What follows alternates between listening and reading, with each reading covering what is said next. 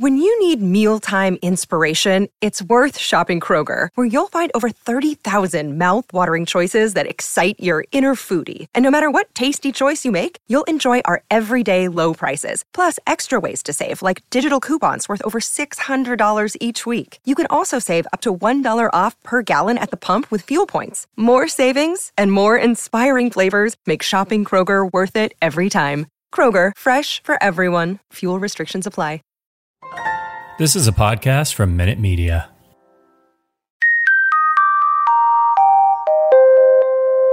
You are listening to the One Good Scare podcast with Natalie Zamora and Max Mallow.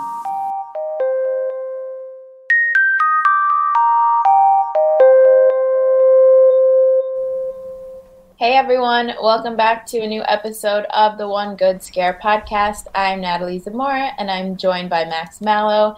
And today we're continuing our mega multiple episode review of Midnight Mass, the best show of the year. And these next two episodes we're getting into, episode 3 and 4, are some of the most important. So much happens and we're excited to talk about it. Yeah.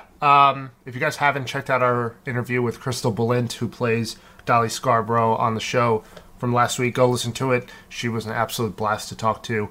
And if you haven't checked out episodes 1 and 2 of our review, I know I mentioned at the beginning of last episode that we would do 3 episodes and then 3 episodes, but it's too much to condense and do that much. If anything, we could do 1 episode per podcast episode because there's so much to break down, but we'll be able to condense 2 episodes, and then we'll leave the finale to be its own as well. And yeah, as Natalie said, our show of the year, not enough praise we can give this show. When we do our end of the year celebration thing that we haven't even talked about, but we'll probably do it. Yeah, it's going to be the winner because the show is amazing. Every episode gives you something at the end to keep you watching for the next one. And episodes 3 and 4 are for those who thought it was too slow or too much of a slow burn in the beginning.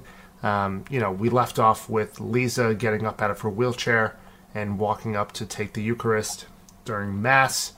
And from there, you're like, where's the show going to go? Well, episode 3 flips everything on its head, and 4 sets us off in the direction of our finale. So I'm super excited to talk about both these episodes. There's a lot of amazing scenes to break down, some awesome plot devices, and a lot of discussion on what the show's actually about and the whole theme of religion and everything. And we'll get into it. I think we'll probably save a lot of our overall thoughts for the end after we hear the finale, but we'll touch on some of them as we go through in the course of our review. But yeah, episode 3, book 3, Proverbs.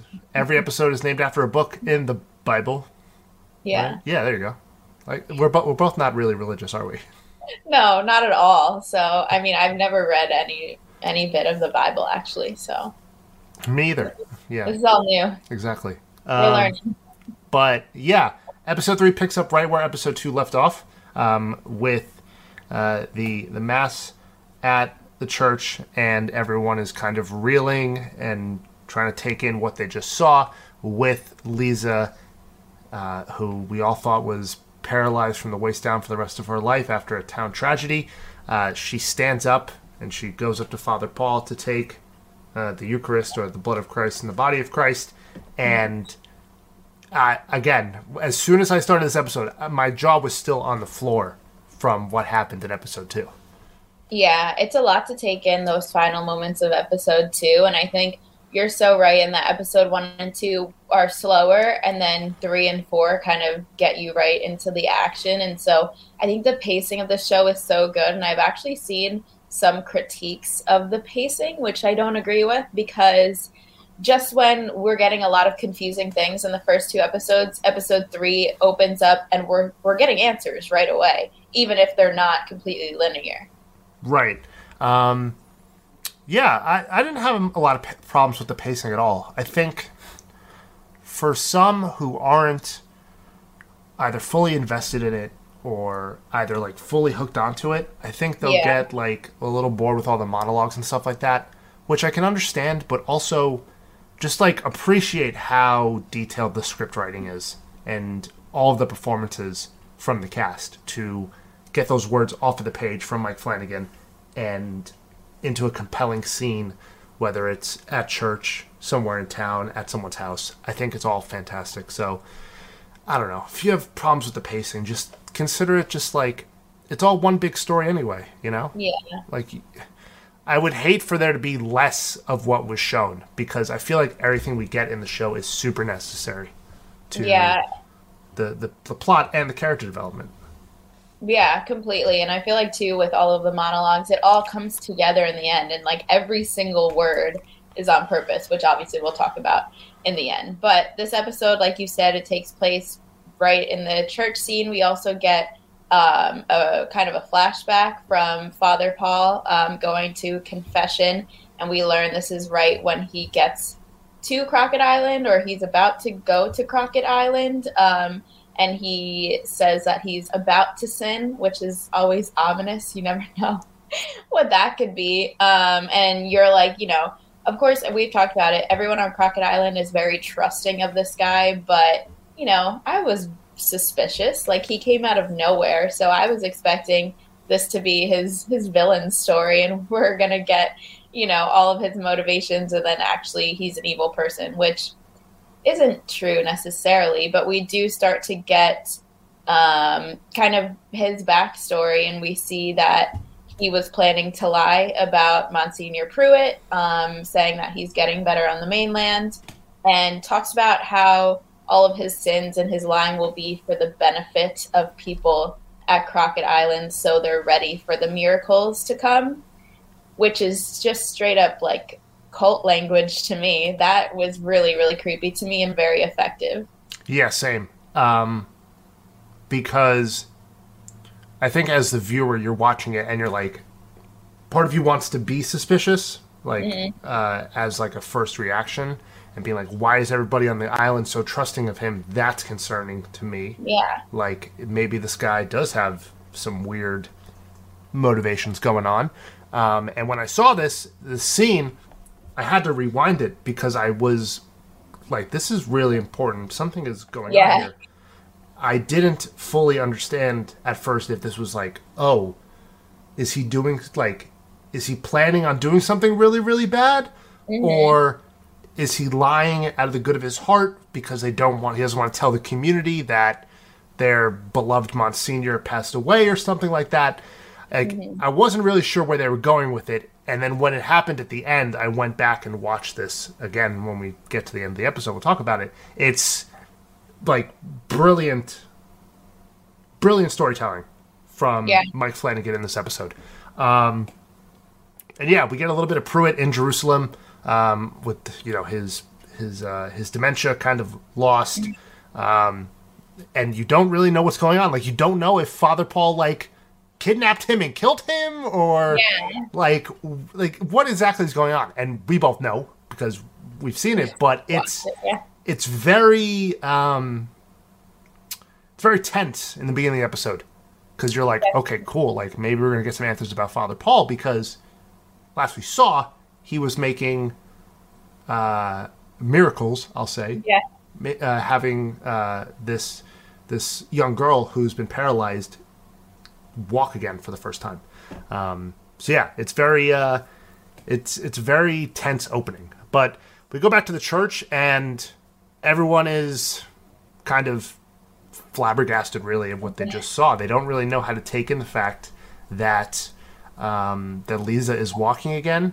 And throughout this episode, we get one of the best parts of the show, which Crystal Balint talked about a lot, which is like the whole idea of religion and the contrast of being able to explain things in the real world and those who use religion to explain what they're seeing because of their faith and their belief, which I think is super interesting.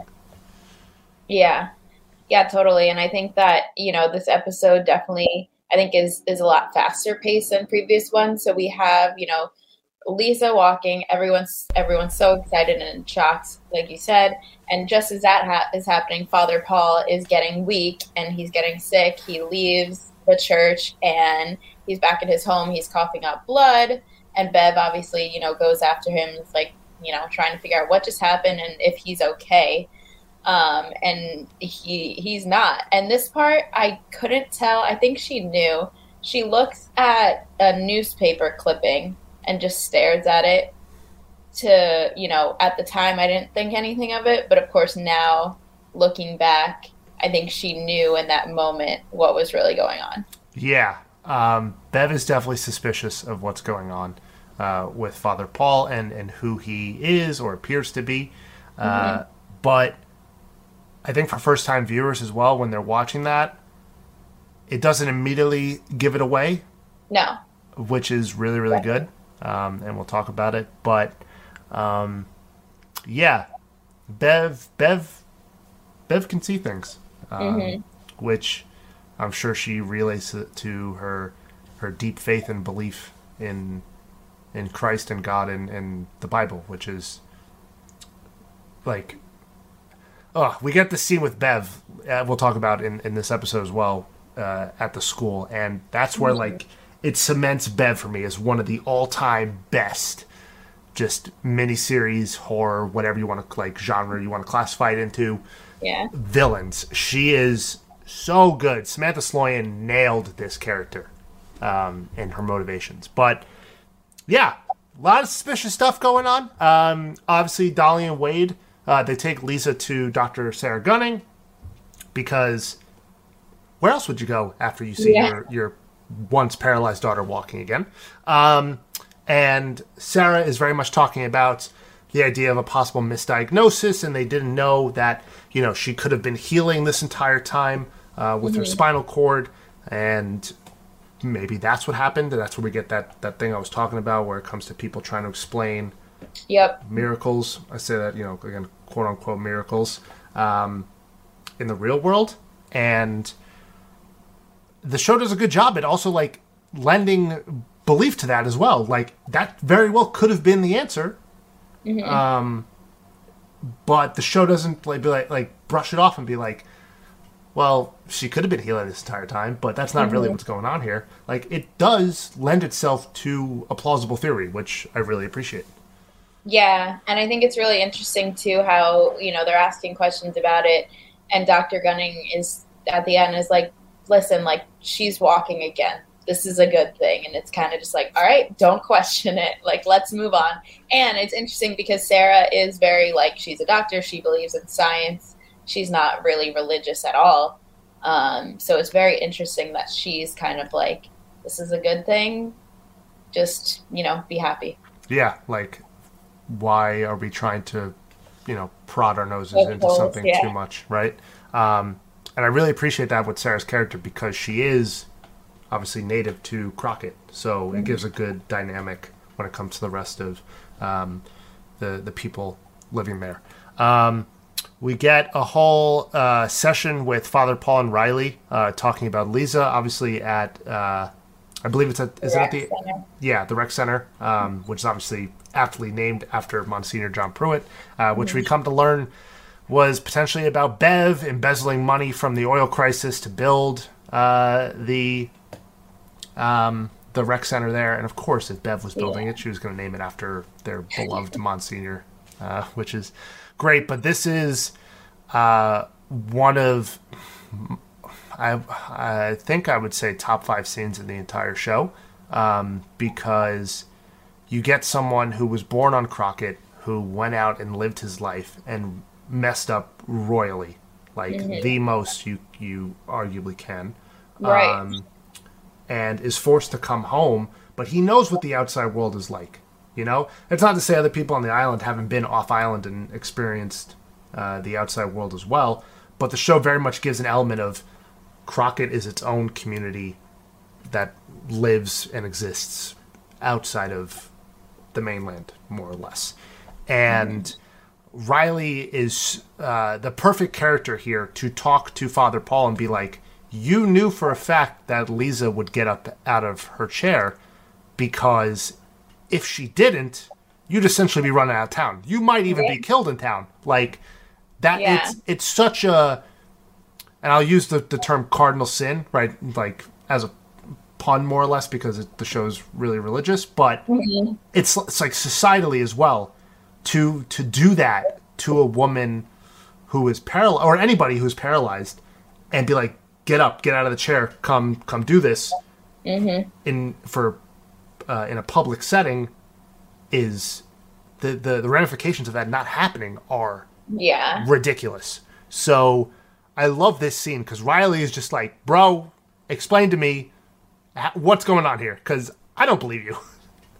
Yeah, and I think this scene complements very well other scenes, and kind of like a main theme of the show that we keep talking about of like, how do you explain some things, and are we just using religion to explain things that we don't understand? And that's kind of what Riley's saying, like, you can't just explain it to me, you know, of saying God did this or however it happened. And I love their dynamic because Father Paul, or Pruitt, whatever we want to call him, he like accepts that Riley is not religious and doesn't believe in God, and he doesn't judge him for it. And he's basically just like, I don't have the answer you want to hear. The answer is I had a feeling and that's how I knew, but you're not going to accept that. So we can keep talking about it, but you're not going to accept what I have to say. And he's fine with that. Right. And we get this dynamic as well of Father Paul, like, I guess would say like stereotypical shows I would expect of religious portrayals, right? Of the priest, Monsignor, you know, whatever title, of someone being skeptical of religion.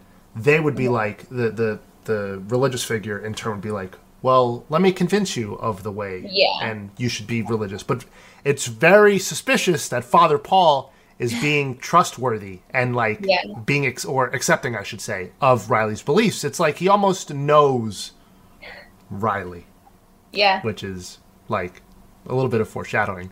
But it's awesome because, again, I didn't know where they were going with this on my first watch. I don't think a lot of people will as well. And if you're a snob and you were like, I knew this all along, cool, good for you. 2 thumbs up, I guess. But it's like, again, it's a masterful monologue here from both characters, and from Hamish just leading the way and directing the scene alongside Zach Gilford.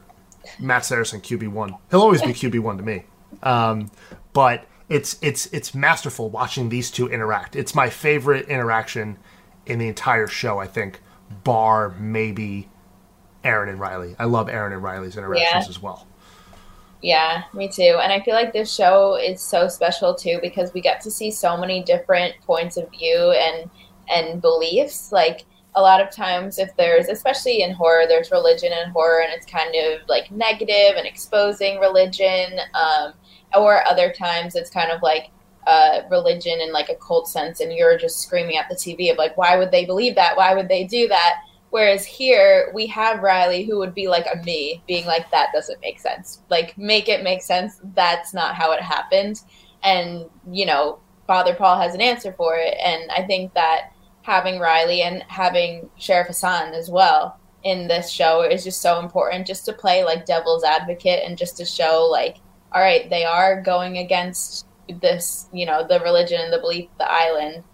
So this is what happens, you know, with them not believing it. Yeah. Or even another point too, where it's like, take something like The Exorcist, for example, right?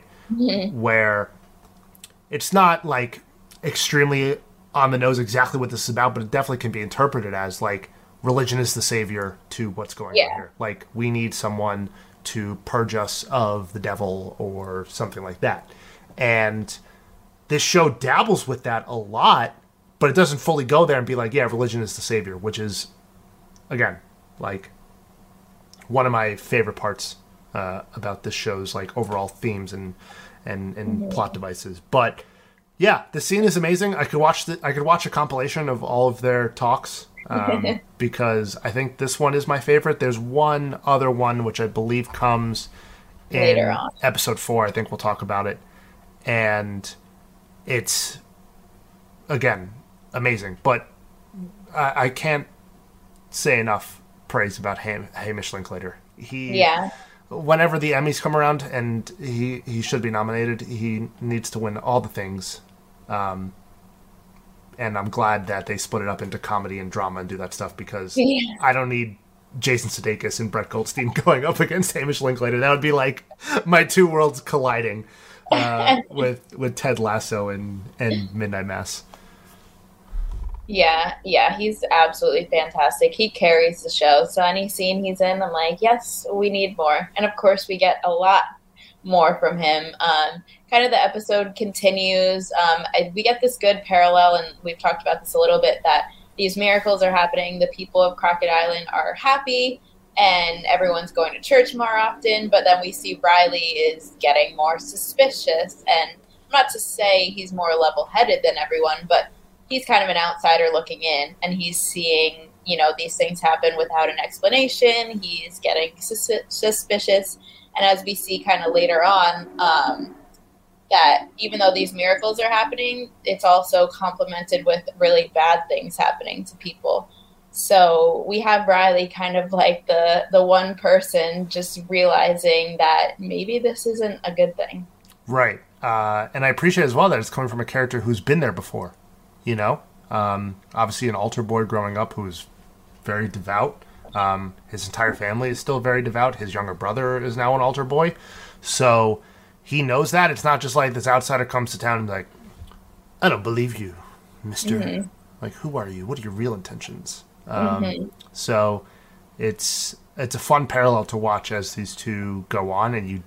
And this episode is very much focused on Father Paul's story. Like, I would say if any episode was, going to break up into be like, this episode's about this character and this one. And the show's not really like that, per se. Mm-hmm. But this episode does a great job at showing Father Paul as his, I'd say, what's the word I'm looking for? I guess, like, reputation is kind of growing in town. Because the townspeople are like, okay, well, if that happened at church, then I wonder what'll happen. Yeah, like, I wonder what'll happen if I go. And some of the foreshadowing the show does here with the miracles are great, especially with Sarah's mom, which is very interesting if you pay very close attention to it and what's going on here, because of course he's been going to Sarah's house to meet with Mildred, because she's obviously incapable of going to church. So but as that stuff is going on, we get this one big mass where it feels like everyone in town is there. It's like, Jesus, this place is packed. Sold out, you would say. And Father Paul, something's up with him. He's a little woozy. He said, again, he's recovering from an illness or something like that.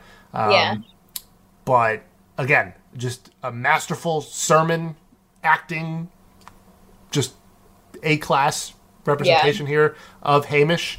But at the end of it, my man takes a tumble. He falls off of the altar, and the townspeople are extremely shocked at what's going on. And immediately I'm like, okay, dude, what the fuck? Like, something's up with you. And I think this moment fully, put me on the, you're not okay. Something's wrong here. Oh, totally. Yeah. I can't remember exactly what I thought, but I was like, this guy is either not human or he's just dying somehow. And then from there, we get a little bit more flashback from that confession in the beginning of the episode, and we see Monsignor Pruitt getting lost in Jerusalem. Like he explained in the beginning, he was in advanced stages of dementia. Not everyone kind of knew that. So he's lost. He's kind of walking through the desert. He's not in good shape at all.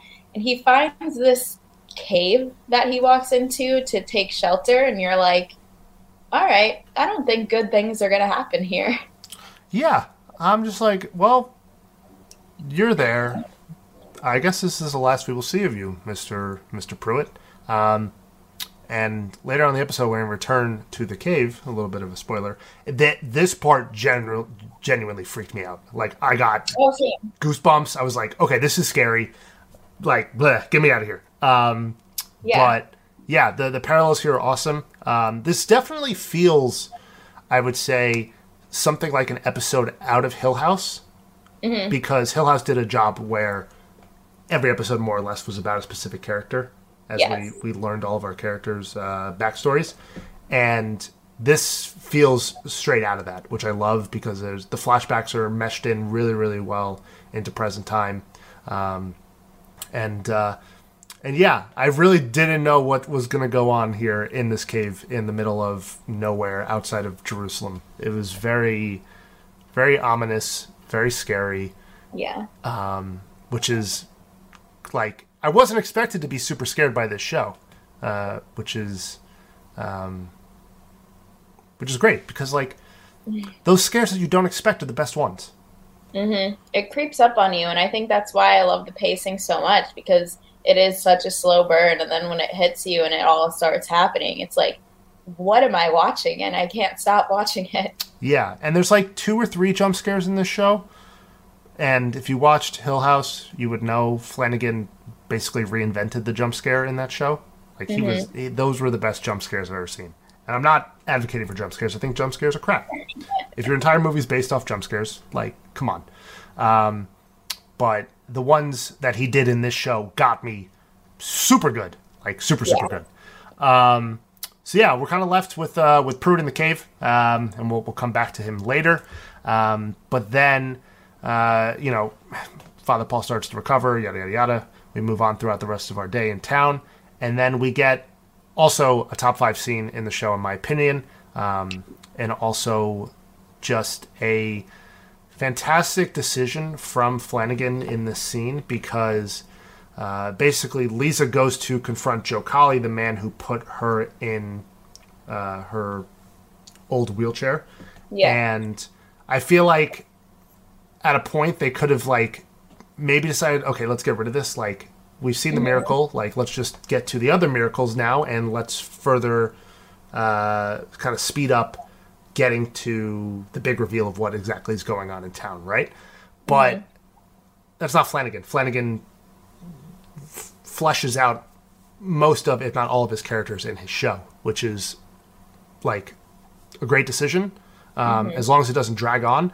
And people might say, like, this is dragging on, but this is one of the most powerful scenes in the entire show, because Lisa and Joe Collie, like, on the verge of just, like, me just being, like, breaking down completely, being like, okay, I need help. I know, and I really love this scene too, because of course Lisa is fantastic, and it's just amazing that she does this, because I would not have had the confidence or any feeling to do this, but it's obviously very therapeutic for her. And I love this scene because I think it's really good character development for Joe Collie. We kind of knew about him that he was the town drunk. He obviously had a terrible accident where he shot Lisa, and not like he was a villain, but, I didn't have too much sympathy for him.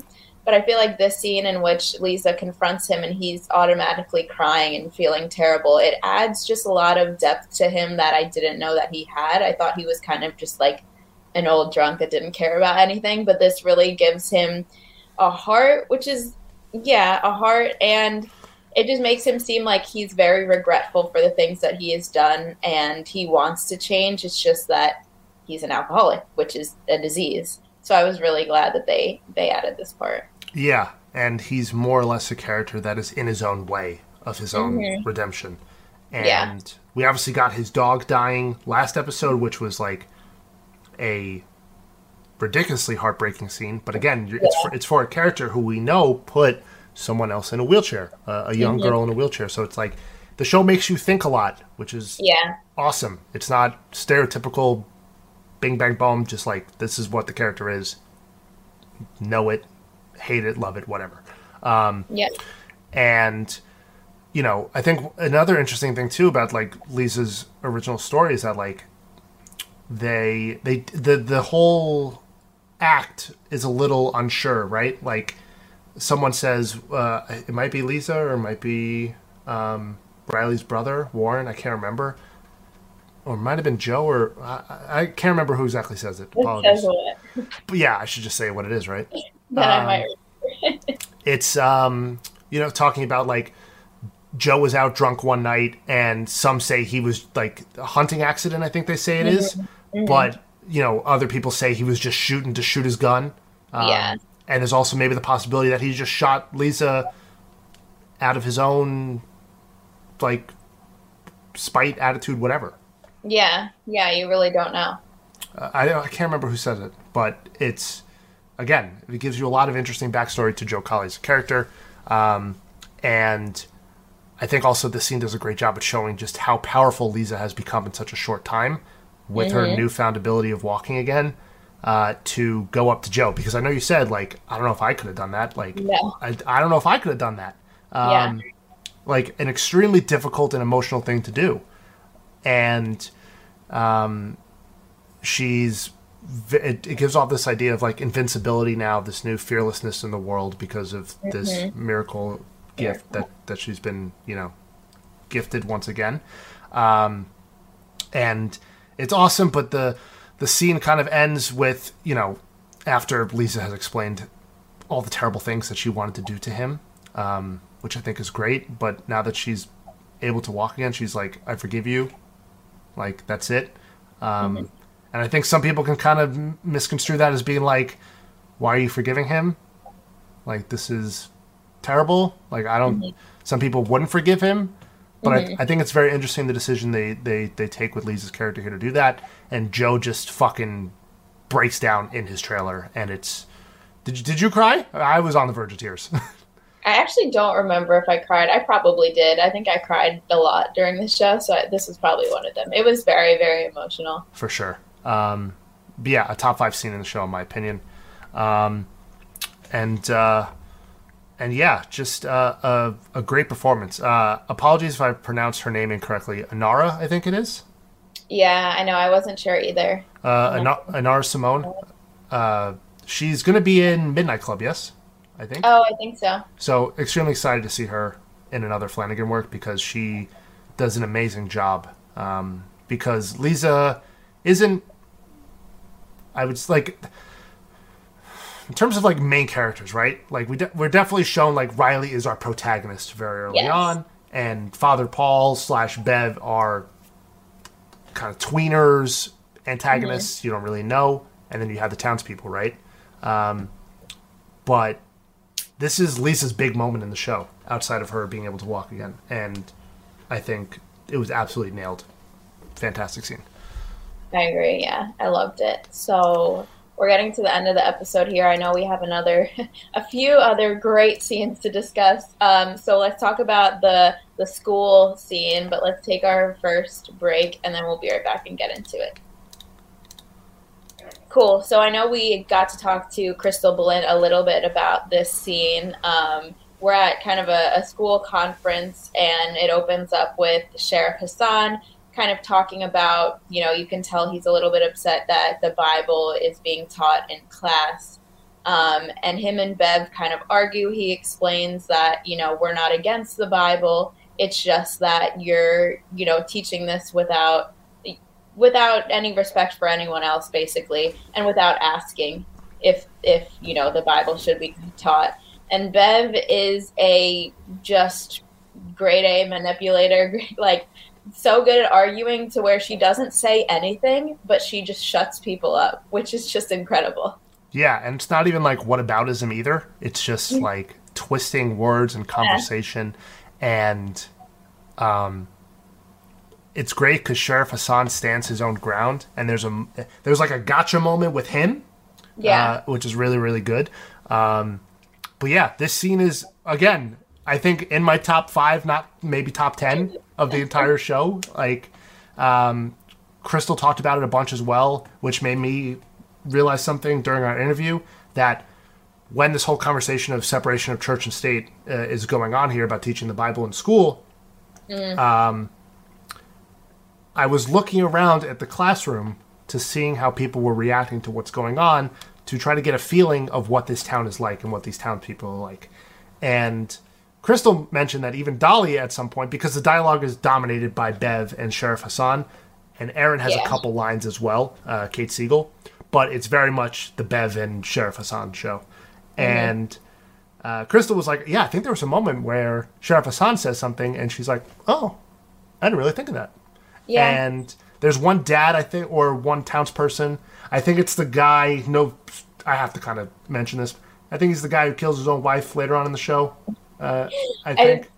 I don't remember who it was. You might be right. I don't remember, but I know what you're talking about because he's just sitting there nodding. Yeah, he's just like, he's nodding along to everything, and I'm like, dude, what are you nodding at? Like, I don't know what you believe. Please tell us.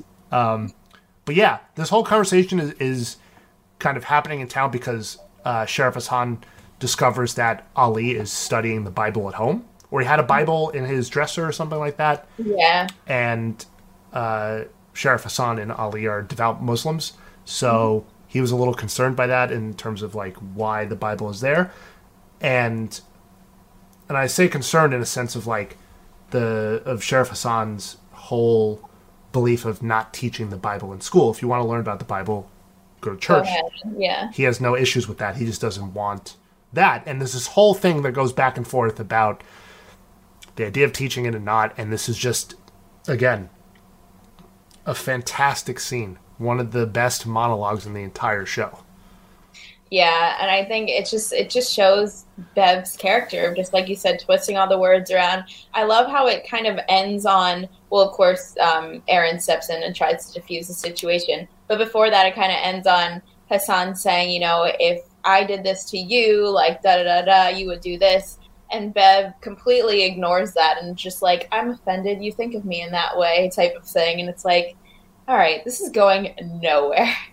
Yeah, and this all kind of coupled with the fact that Sheriff Hassan was a little suspicious of Bev to begin with because of what happened to Joe Colley's dog. Yeah. And he's kind of been sniffing around. And there's this scene with Joe and Sheriff Hassan at Joe's trailer where, again, I think this is before Lisa shows up there. Mm-hmm. But Joe's like, nobody believes me. Everyone hates me in this town for what I did. I'm a terrible person. Why'd you kill a dog? Like, why was this done to my dog? Mm-hmm. And Sheriff Hassan is like, hey, like, I believe you. Like, I have your back on this matter. So the seeds are being sown here between Bev and Sheriff Hassan. He's a little suspicious of the poison that's been going around here because obviously Bev was kind of spreading this nasty rat poison in response to all the dead cats. And yeah, it's, again, I have to say it's masterful story writing and telling from Flanagan. Absolutely, absolutely. And I think, too, the nail in the coffin a little bit later on in the episode is Sheriff Hassan's son, Ali, saying he wants to go to the church. And Hassan is like, absolutely not. And he's like, everyone in town is going. Everyone at school is going. He's like, that's not true. Not everyone is going. And I think that's, again, is just like planting the seeds of what's to come. So, of course, that's also important. And another part, too, there's just a few other scenes that we can discuss kind of quickly before the big scene at the end. Yeah.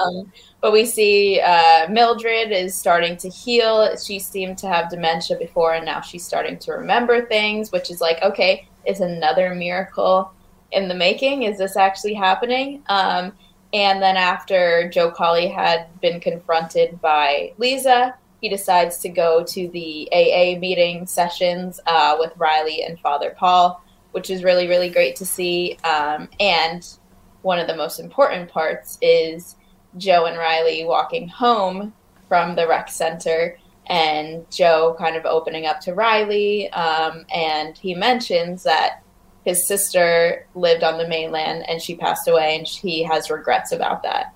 Right. Did this scene get you? This scene got me good. Yeah. Yeah, this scene, super emotional. Just everything that Joe was talking about and how cathartic he felt that this AA meeting was and trying to get him on the right track because of his conversation with Lisa and his path toward redemption. And the idea that if Lisa can forgive him, then maybe he can forgive himself and try to get his life back on track after everything that's happened. And there's still that kind of like skepticism in Joe's voice and the way he's talking. But at the end, Riley's like, hey, man, I'm really glad you came. And that for me was like, God damn it, you got me good. It's that for him is like that validation he needed, that someone else in town really cared about him. And I think it's like Riley and Joe can relate to each other. Like Riley had his drunk driving accident that killed somebody, and Joe had the shooting that paralyzed Lisa. So this scene got me real good. Another top 10. I know. It was very emotional to see them bond, because it doesn't seem like they've ever, had a moment like that before. And like you said, they have very similar events in their past. So I'm sure that was therapeutic for the both of them. Yeah. And before you lead us into the finale, I have to say the jump scare that happens out in the conversation between Sheriff Hassan and Ali, that one got me good. Because wait, what was that one? I don't even remember. So they're talking about the Bible and stuff like that, and religion, and about how he wants to go to church. And the monster that's been kind of creeping around. I don't know if we've talked. Did the monster already kill Bull? I think the monster did kill Bull at this point. Remember, Bull was walking home, and Bull was talking into the house, and the monster got him. No. You remember that Bull, the weed guy? I don't think so. I know what you're talking about, like the monster with the cats and everything in the beginning. I think it's episode 2, because Bull's walking home and he talks into the house, the abandoned house, and the voice echoes back at him, and then the monster gets him. Anyway, it's not important. We're on episode 3. But the monster appears outside the Hassan's window randomly. That one, I was like, threw my phone in the air. That one got me good. That one got me real good. And, You're like, you and I, we're vets, Yeah. We 5-star generals of the horror genre, more or less. Not to hype ourselves up too much. But, like, we know when jump scares are coming, except when this guy Flanagan is doing them. They just come out of nowhere. They come out of nowhere. God damn you, Mike Flanagan. Yeah, and I think we'll talk about it, obviously, in a bit, but the episode 4 ending scene, that sent me into oblivion. Full-on nuclear meltdown. I fucking jumped and screamed, but we'll get to that. I'm getting ahead of myself. The ending of episode 3 is when we get a lot of answers. Not every answer, but it's a lot of it. So we have kind of Bev, Sturge, who is just another townsperson. Dolly and Wade are at Father Paul's home, and they're kind of just discussing, what's going on with him. And he comes out and immediately just, collapses and dies, basically. He falls on the ground, and he's, blood's coming out of his mouth and foam and, stuff that indicates you're dying. Yeah, very, very graphic, very gory, very unexpected. And very similar to what happened to Joe Colley's dog. Yeah, that's true. And so obviously they're freaking out, and we get to see what happened to Monsignor Pruitt, which, like you said, scary. Yes, this show is scary. It's not overtly scary like other movies might be, or like you said, there's not too many jump scares, but this is the kind of shit that I'd be laying in bed and just not being able to sleep because it would just come back to my mind. I saw a TikTok that my girlfriend sent me before I watched the show when she was watching it. I think it was after this episode or maybe episode 4. Mm-hmm. And the TikTok, the person was just like, this show just gives you that scary feeling you felt as a kid. You didn't know why you were scared, but you were scared out of your mind. Yeah. And this cave scene also got me super good, because I was I'm not easily scared. The Conjuring jump scares, that type of stuff, that'll get me. I hate paranormal shit. But yeah, this is one of the most tense scenes. This whole big arc between our 4 characters, Bev, Dolly, Wade, and Sturge, talking to Pruitt walking in all the way to the end of the episode. I was just I wasn't sitting in a chair, but if I was, I'd hate to see the marks on my armrests, because they would have been dug deep.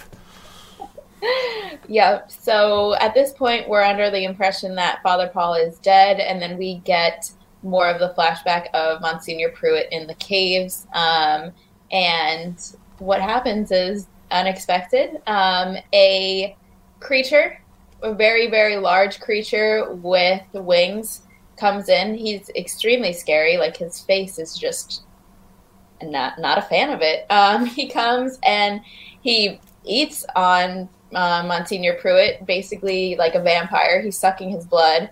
And eventually it looks like Monsignor Pruitt might be dying. Like, that's the end of the road for him. But then the angel that we get to know cuts his wrist and then gives him his blood.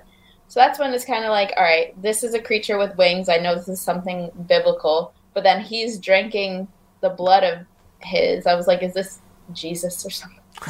Holy shit, it's Jesus. Are you Jesus?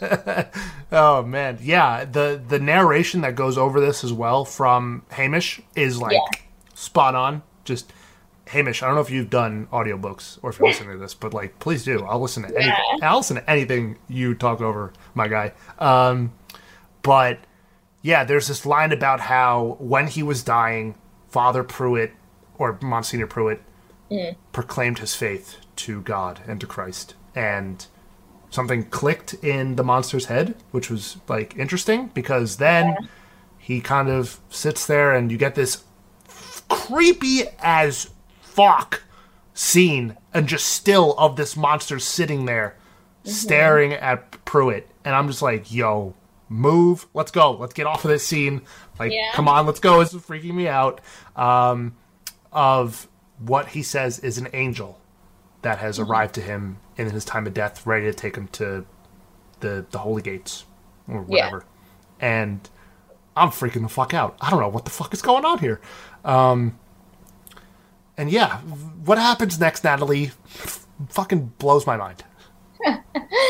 Yep. So, like you said, we don't know what's going on. This quote-unquote angel, it looks like a freaking monster to me, gives him his blood. So we're like, okay, I don't know what that means. But what it does mean is that Monsignor Pruitt is cured.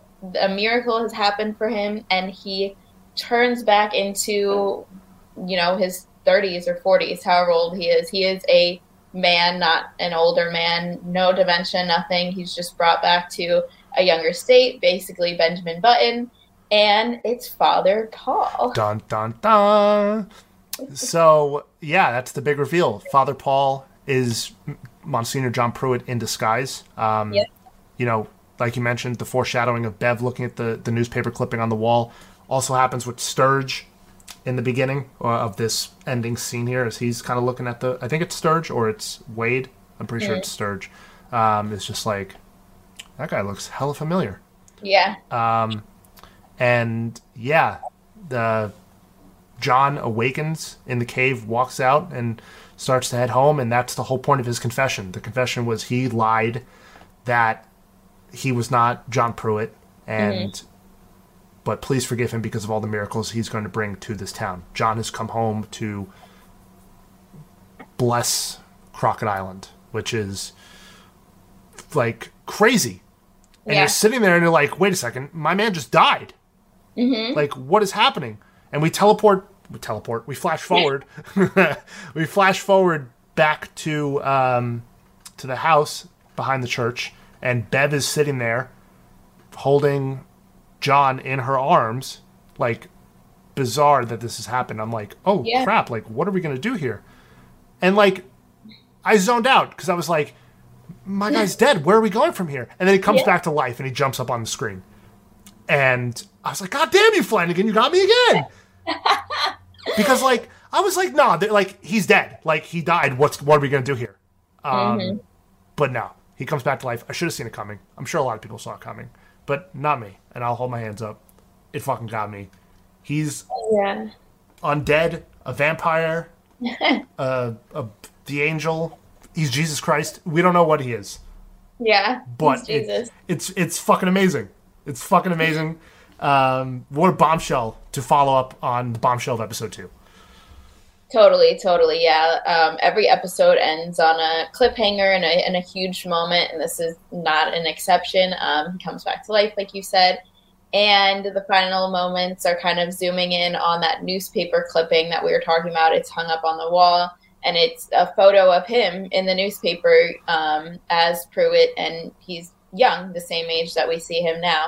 And that was definitely a very Shining moment. Just like super good call. Zoom in of like, here's the big reveal, and it's just like, I mean, The Shining is way more subtle than this. This is a lot, but I still really like that. Good call. Good shout out there. Yeah, he was part of the hotel all along. Yeah. Who knew? Yeah. And also another force, like, we mentioned that Mildred's starting to get better as maybe one of the new miracles in town. What's also really interesting to note is that when Father Paul first went to the Gunnings' house to talk and give mass or do mass, with Mildred, she was like, John? Mm-hmm. And Sarah's like, no, this is Father Paul. And you're like, oh, like, old woman. She's got dementia. Like, of course she would misrecognize someone from her past, right? Nope, she knew all along. She was the smartest one of the bunch. Yep, just because she was older and knew him. Brilliant. Fucking brilliant. It's really good. So let's get into episode 4. We're going to have to fast forward. We're going to have to go quickly through that one. We talked about this a lot. I know, which is another certified banger. So we'll go through kind of the biggest parts, which, I mean, the opening scene is freaking major. So yeah. We can get into that. Oh, man. It just... First 10 out of 10 on this episode? Yeah. Yeah, safe 10 out of 10. One of the best TV episodes I've seen in a long time. Episode 4 is like 20 out of 10. 20 out of 10? Holy shit. Okay, you're breaking your own scale. I'm just kidding. All right. I can't. Like, if you watch this, if you're binging it, you're still reeling from episode 3, and then episode 4 opens up with another huge bomb dropped on you. We see Erin. We know that she's pregnant. We see her going to visit Dr. Gunning, who, of course, is her doctor. I think she's the only doctor in Crockett Island. And she's going to get an ultrasound. Everything seems normal. They're joking around about Erin not wanting to know the gender of the baby. And when Sarah gives her the ultrasound, the baby is gone. There is no baby. And this is very like, do you remember in The Leftovers? Yes. Oh, yes. Oh my God. Who was it? Was it, I don't remember who it was, but I just remember like the right when everyone disappeared, the baby like disappeared from the monitor. Which was absolutely terrifying. Yeah, it's, God, I'm going to look it up because that's one of my favorite shows of all time. Arguably my favorite show. I can't remember the character's name. I haven't seen it in so long. It's stuck with me. It's Kevin's first wife, Lori. Oh, yeah, it right? was. Yeah, and because we get the baby disappearing at the very beginning of the show as well, but that's why we learned, spoilers for Leftovers, sorry. If you haven't seen it, go watch it. It's the best show I think I've ever seen outside of this show, outside of True Blood, outside of Vampire Diaries. But, yeah, that's why Lori goes to the GR, because she was pregnant and Kevin didn't know about it. It's devastating. Lori's baby vanished in the big thing in that show. The snap. The snap. The snap. But it's not Thanos. What the hell? I know, that's what I was trying to say. I know. Oh, man. But yeah, this scene, man, like, immediately, you get this reveal of Paul being John. John is Paul. Paul is John. Einhorn is Finkel. And you're like, okay, so he's not a good guy. There's something wrong with him. He's evil. And we immediately get the fact that Erin's baby has just fucking vanished from her stomach, which is terrifying. Freaked me out. What she thought was a routine checkup is arguably one of the worst days, if not the worst day of her entire life. And a fantastic way to kick off the next arc of our show. Oh, totally, yeah. And I think this is kind of when, we knew, like I said, Riley is suspicious of everything going on in town. As a viewer, I was suspicious, but like, okay, we're seeing miracles happen. But then also, this really terrible thing just happened to Erin, who is the sweetest person and one of the best characters. So that's really messed up. And at that point, we don't get any explanation. Dr. Gunning is just as shocked as Aaron. Aaron is understandably devastated and very angry, which is a common, that would make sense. And then we get a few other scenes that we can kind of run through kind of quickly. Riley and his dad, Ed, who's played by Henry Thomas, who I absolutely love. They have a bit of a heart-to-heart. They go out on the boat and they kind of, speak their grievances because they've always had kind of tension since Riley left Crockett Island, and then, of course, he went to jail. So that was a big point of their conversation, and Ed kind of saying, I held resentment for you because of X, Y, and Z. Let's get through this. So that was great because you could tell that Riley was uncomfortable in his home, and his dad's kind of disapproval or judgments towards him was a big part of that because his mom was definitely very, very supportive. So great, very cute. Another point that we get is Mildred is continuing to get better, which Sarah is just, again, shocked at. But one thing that does happen, which we'll get in later episodes, is that Sarah's kind of talking to Mildred, and behind her she had some blood samples, and one of them just starts to boil and then explodes. And obviously Sarah doesn't know what's going on, and neither do we. But that's definitely something that we will get an answer for. So stay tuned on that. But I guess the next part we do have to talk about a little bit is Aaron and Riley's big scene. Yeah. Aaron comes clean to Riley about what happened with the baby and her mom, which is a very powerful scene. This is a very long scene. Yeah. So kind of buckle up as a viewer if you haven't seen it yet. Or, well, watch the episode and then listen to this. But, yeah, a very, very long scene here. But a couple big things is they pray together. Riley, for the first time, prays in his... what'd you say? Adulthood. Yeah. Like as an adult. Oh, yeah. Being religious outside of church again.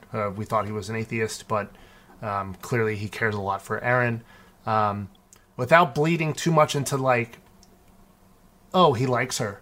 Mm-hmm. Like, he just seems like he wants to be there for her. And he really appreciates how much she's been there for him since he's come back to Crockett, which is awesome. And we get this monologue here, which is revisited in episode 5, which we'll talk about, which is also brilliant and a top fiver, which Aaron talks about religion and what happens after you die. And it's brilliant. Did this scene get you? Yeah. Oh, yeah, definitely. Especially when she was also talking about her mom and her baby, and she was kind of saying how she ruined her mom's life, but her baby was going to save her. Right. And she talked about kind of how her mom had this idea of tragic things are just going to happen to you. It's inevitable. And so of course that's what she's thinking about after she loses her baby. And it was still interesting too that, this horrible things happened to her. I'm sure she's not processing it fully yet. But when they talk about religion, when they talk about what they die, Riley is very much that's it. This is what happens. And Aaron's idea of it is a lot more beautiful, which I would be surprised about. If that happened to me, I'd be like, screw this. I don't believe in this anymore. Yeah. Very interesting dynamic to see a character who we've been with since the beginning, who after what happened to him has given up on religion.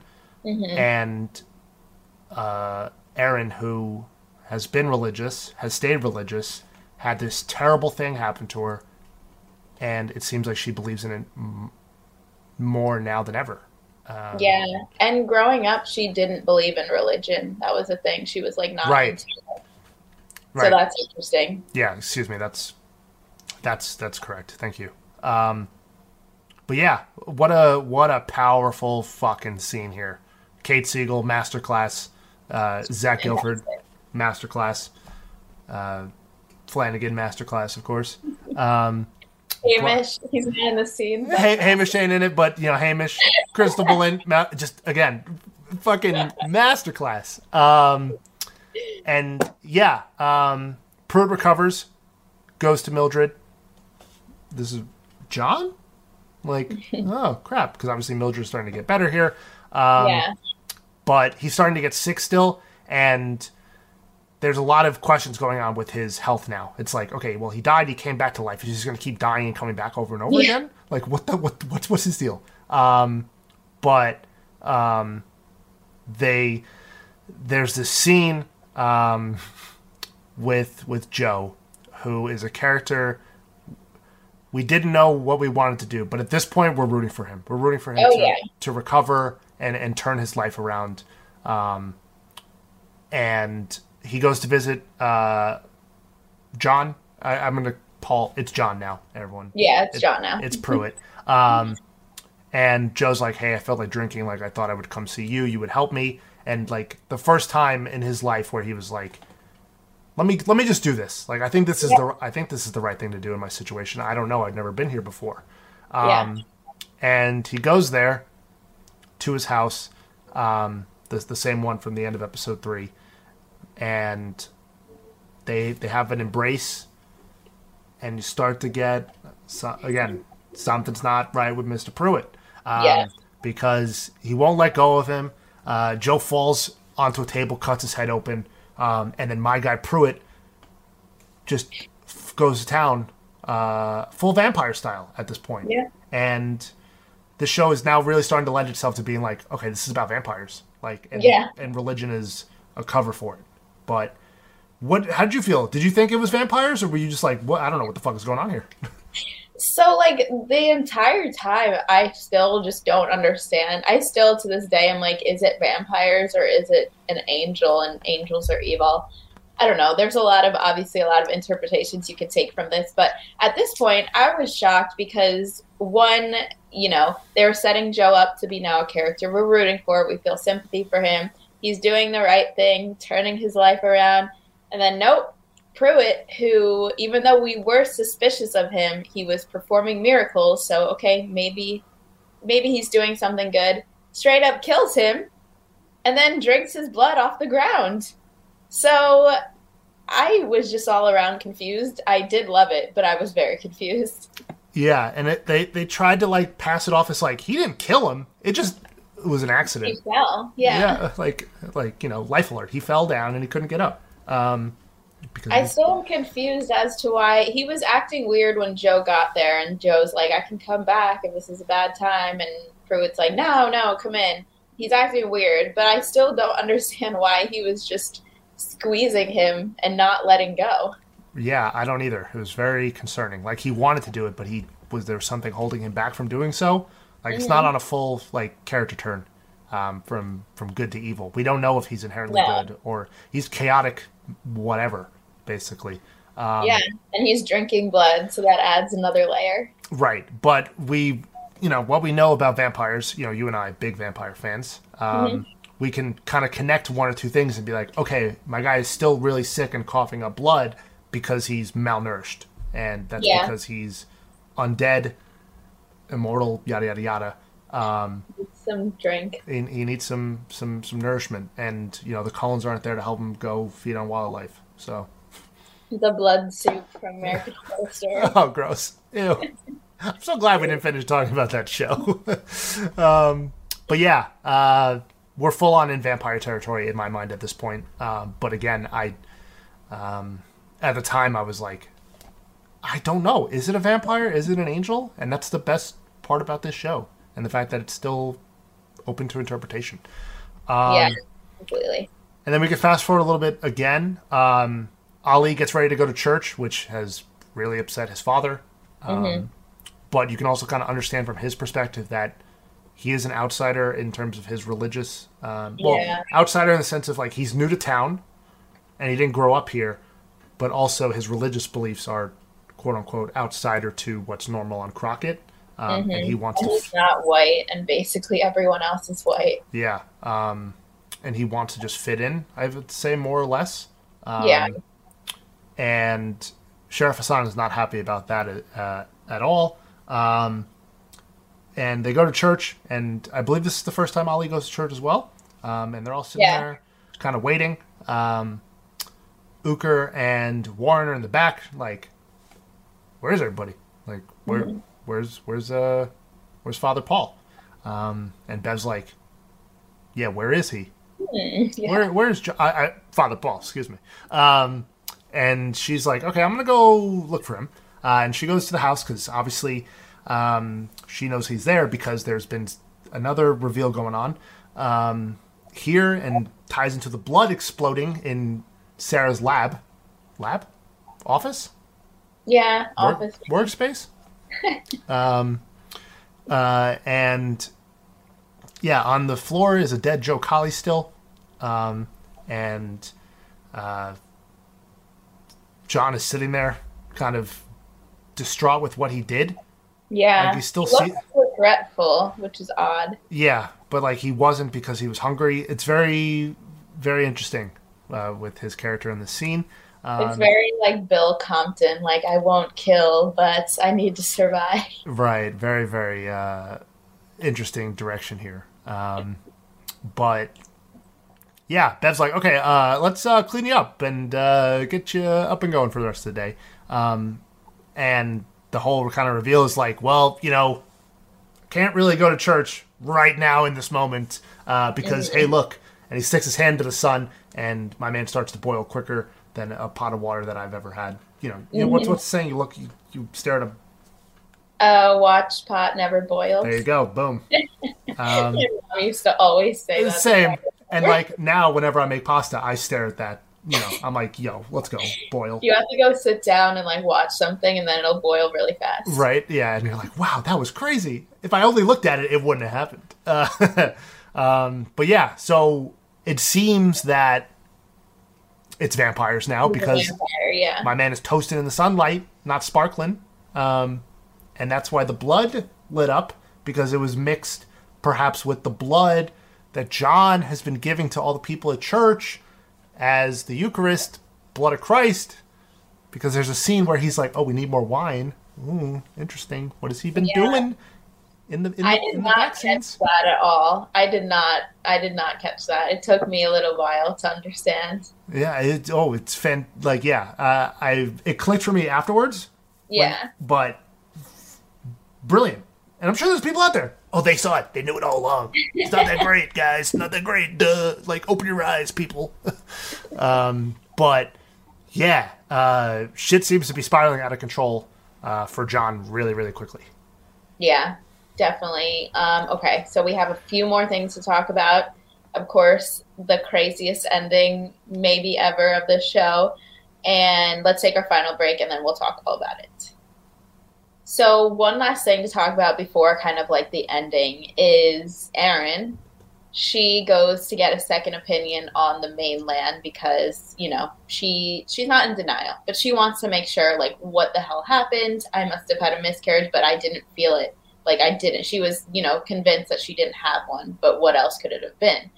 So she goes on the mainland, and basically the woman, you know, who examined her and everything like that comes out and is trying to explain what's going on. And Erin's like, okay, yeah, I had a miscarriage, right? And she's saying, like, no, you were not pregnant at all. Which I'm like, huh? I was not expecting this. No, me either. I was fully under the belief of, okay, well, the blood that she's been drinking now of Father Paul, John Paul Jones. John Paul Jones, yeah. Wait, what is it? What is it? Yas, Queen. For any Bachelorette fans out there. JPJ. But yeah, I was like, okay, cool. So the blood that he gave her, the baby died because of that, and she miscarried. But this reveal fucks with me, and it fucks with Erin because, like, and it lends an awesome part to the story where it's like, yeah, everything going on Crockett is not fucking normal. Something is fucking up in town. Something cool, yeah. Right. Because in the real world, you know, we'll say, the real world's like, are you sure you were pregnant? Because everything we're seeing shows that you're not pregnant. So, and she's like, do you want to talk to somebody about this? And I'm like, please don't turn Erin into a crazy person. Like, let's not do this. Like, we don't need her locked up right now. Like, and people thinking she's crazy. And I like that they don't go that direction at all. She's like, I'm going home. Yeah. Something is not okay. And yeah, this also fucked with me crazy. Like, God damn it. I know. It's absolutely insane. It's really hard to process. And then kind of some of our final scenes here. We know that when Riley was with Aaron before, he kind of slept over and he said, like, I'll be back tonight. You know, we can spend more time together. Their relationship is kind of progressing. But before he does that, he's going to have a meeting with Monsignor Pruitt.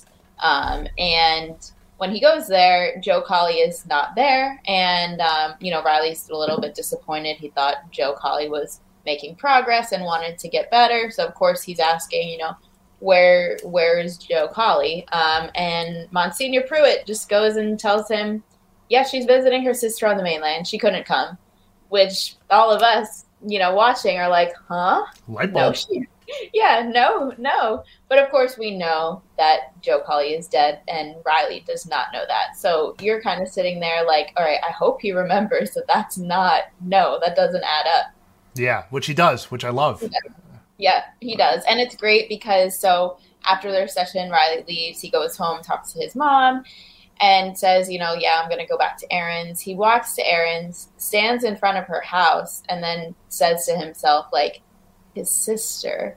Like, no, I need to confront Monsignor Pruitt about this, or he thinks it's Father Paul. I need to confront him about this because he's straight up lying. Like, what the hell was that? Like, a priest was lying to me when he, did not seem like that type at all. So he's standing in front of Erin's and is like, fuck that, I'm going to the rec center again. And when we cut to the rec center, we see Monsignor Pruitt, like you said, in shambles. He's not doing well. He's kind of pacing across the room and is praying. And he seems like he doesn't know what to do. And he's just, desperate. And the angel, quote unquote, the monster from the Jerusalem cave comes. And oh my God, this shit is scary. Like, it is legitimately scary. He walks in and Pruitt is like, where have you been? Like, I've been waiting for you.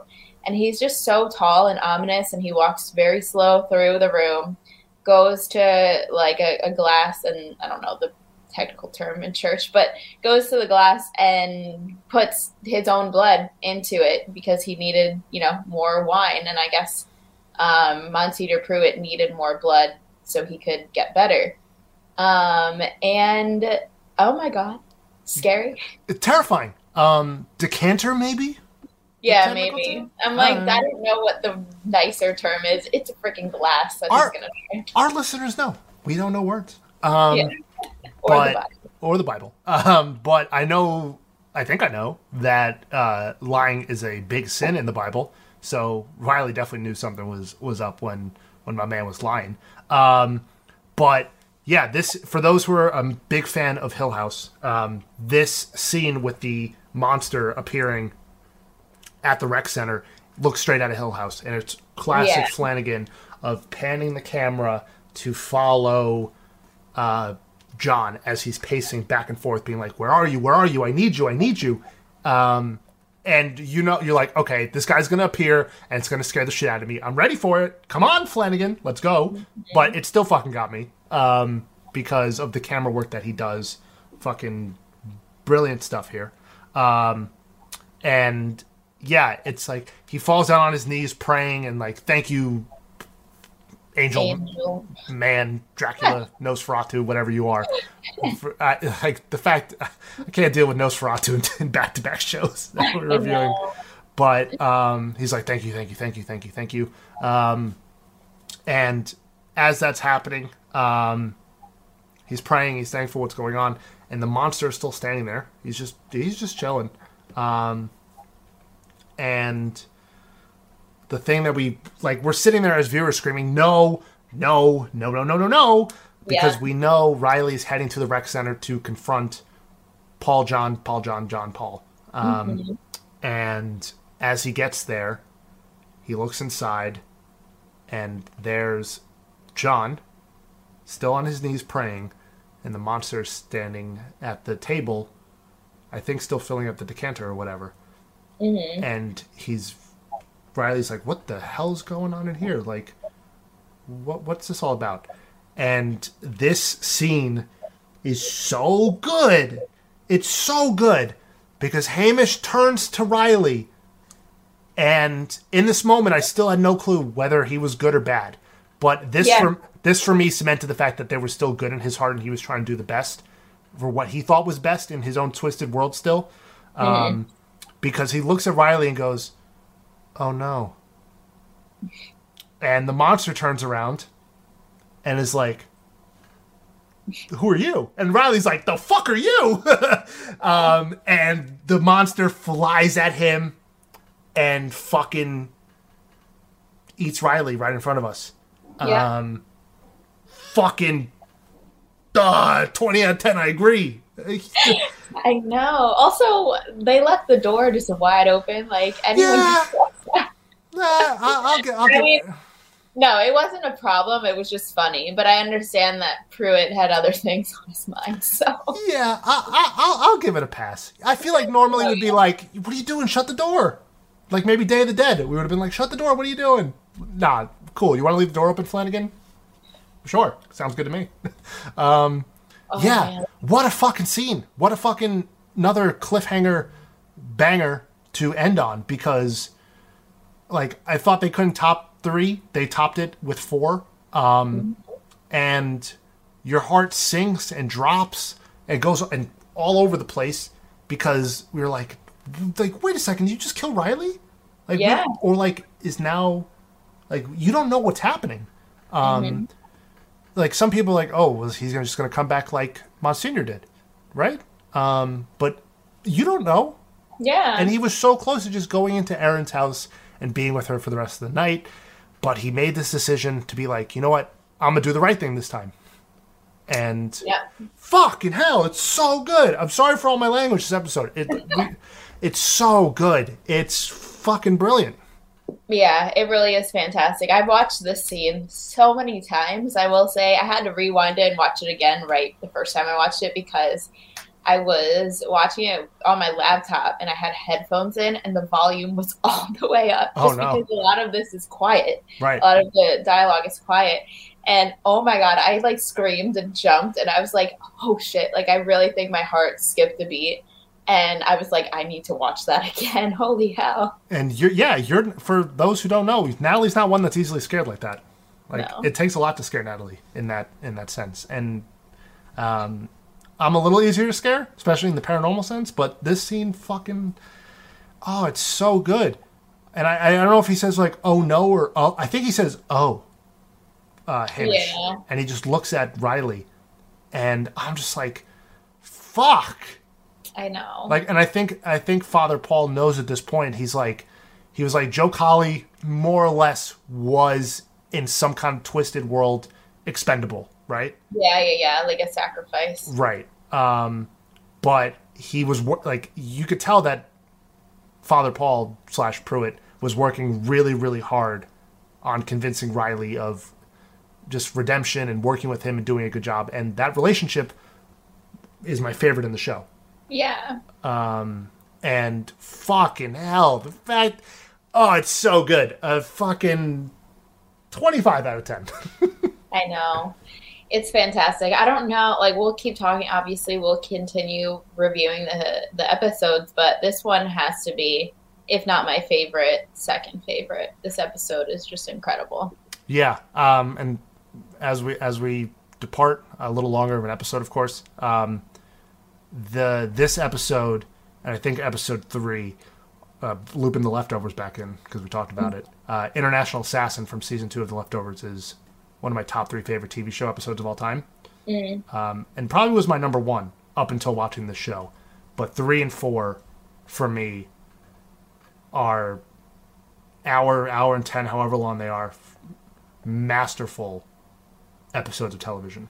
And like, I know there's not going to be a sequel to this because it's a miniseries, but man, I would follow this story to the end of the earth, whatever they want to come up with and talk about. This episode is brilliant.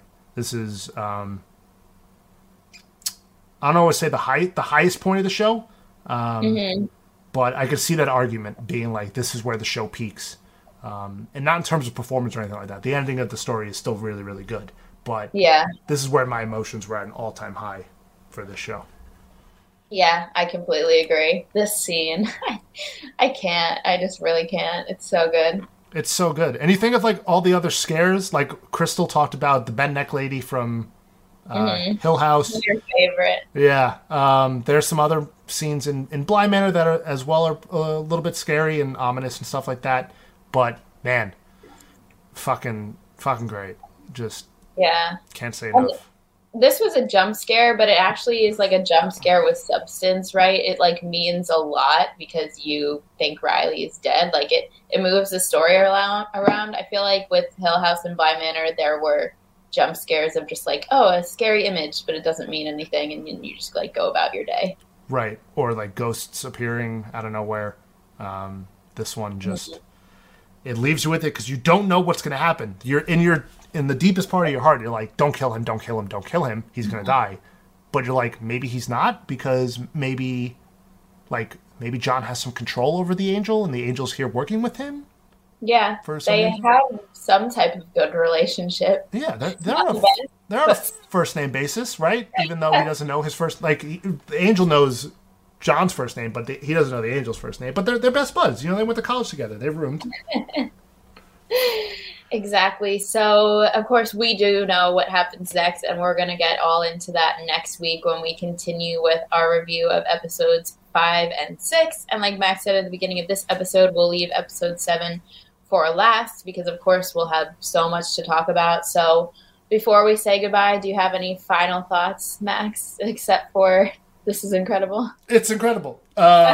First, episode 3, 9 out of 10, I think. As unbiased as I can give of a grade. I think 9 out of 10 for that episode. This episode, we're going to break the scale. We're both going to say 20 out of 10. Because amazing. By far, I think the best episode, best thing we've ever reviewed for this show. Yeah. So far. You know, I think. Yeah, I completely agree. Did we review Invisible Man together? We did. Did we? I think so, and I think we gave it a 10 out of 10. Yeah, we loved that movie. That movie was fantastic. But I think this is going to go down as the best thing we've ever reviewed and watched for this podcast. Fucking brilliant. Fucking brilliant, mate. 10 out of 10 across the board.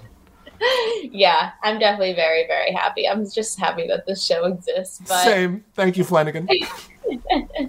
So, yeah, if you've enjoyed this show as much as we have, be sure to continue listening as we continue to review it. And yeah, it's just, we're overwhelmed with emotions just talking about it. So definitely, if you haven't seen it yet, sorry, we got into spoilers, but definitely check it out. Encourage people to check it out because it is fantastic. And make sure to tune in next week where we continue with episodes 5 and 6. Save big on brunch for mom, all in the Kroger app. Get 16-ounce packs of flavorful Angus 90% lean ground sirloin for $4.99 each with a digital coupon. Then buy 2, get 2 free on 12 packs of delicious Coca-Cola, Pepsi, or 7-Up, all with your card. Shop these deals at your local Kroger today, or tap the screen now to download the Kroger app to save big today. Kroger, fresh for everyone. Prices and product availability subject to change. Restrictions apply. See site for details.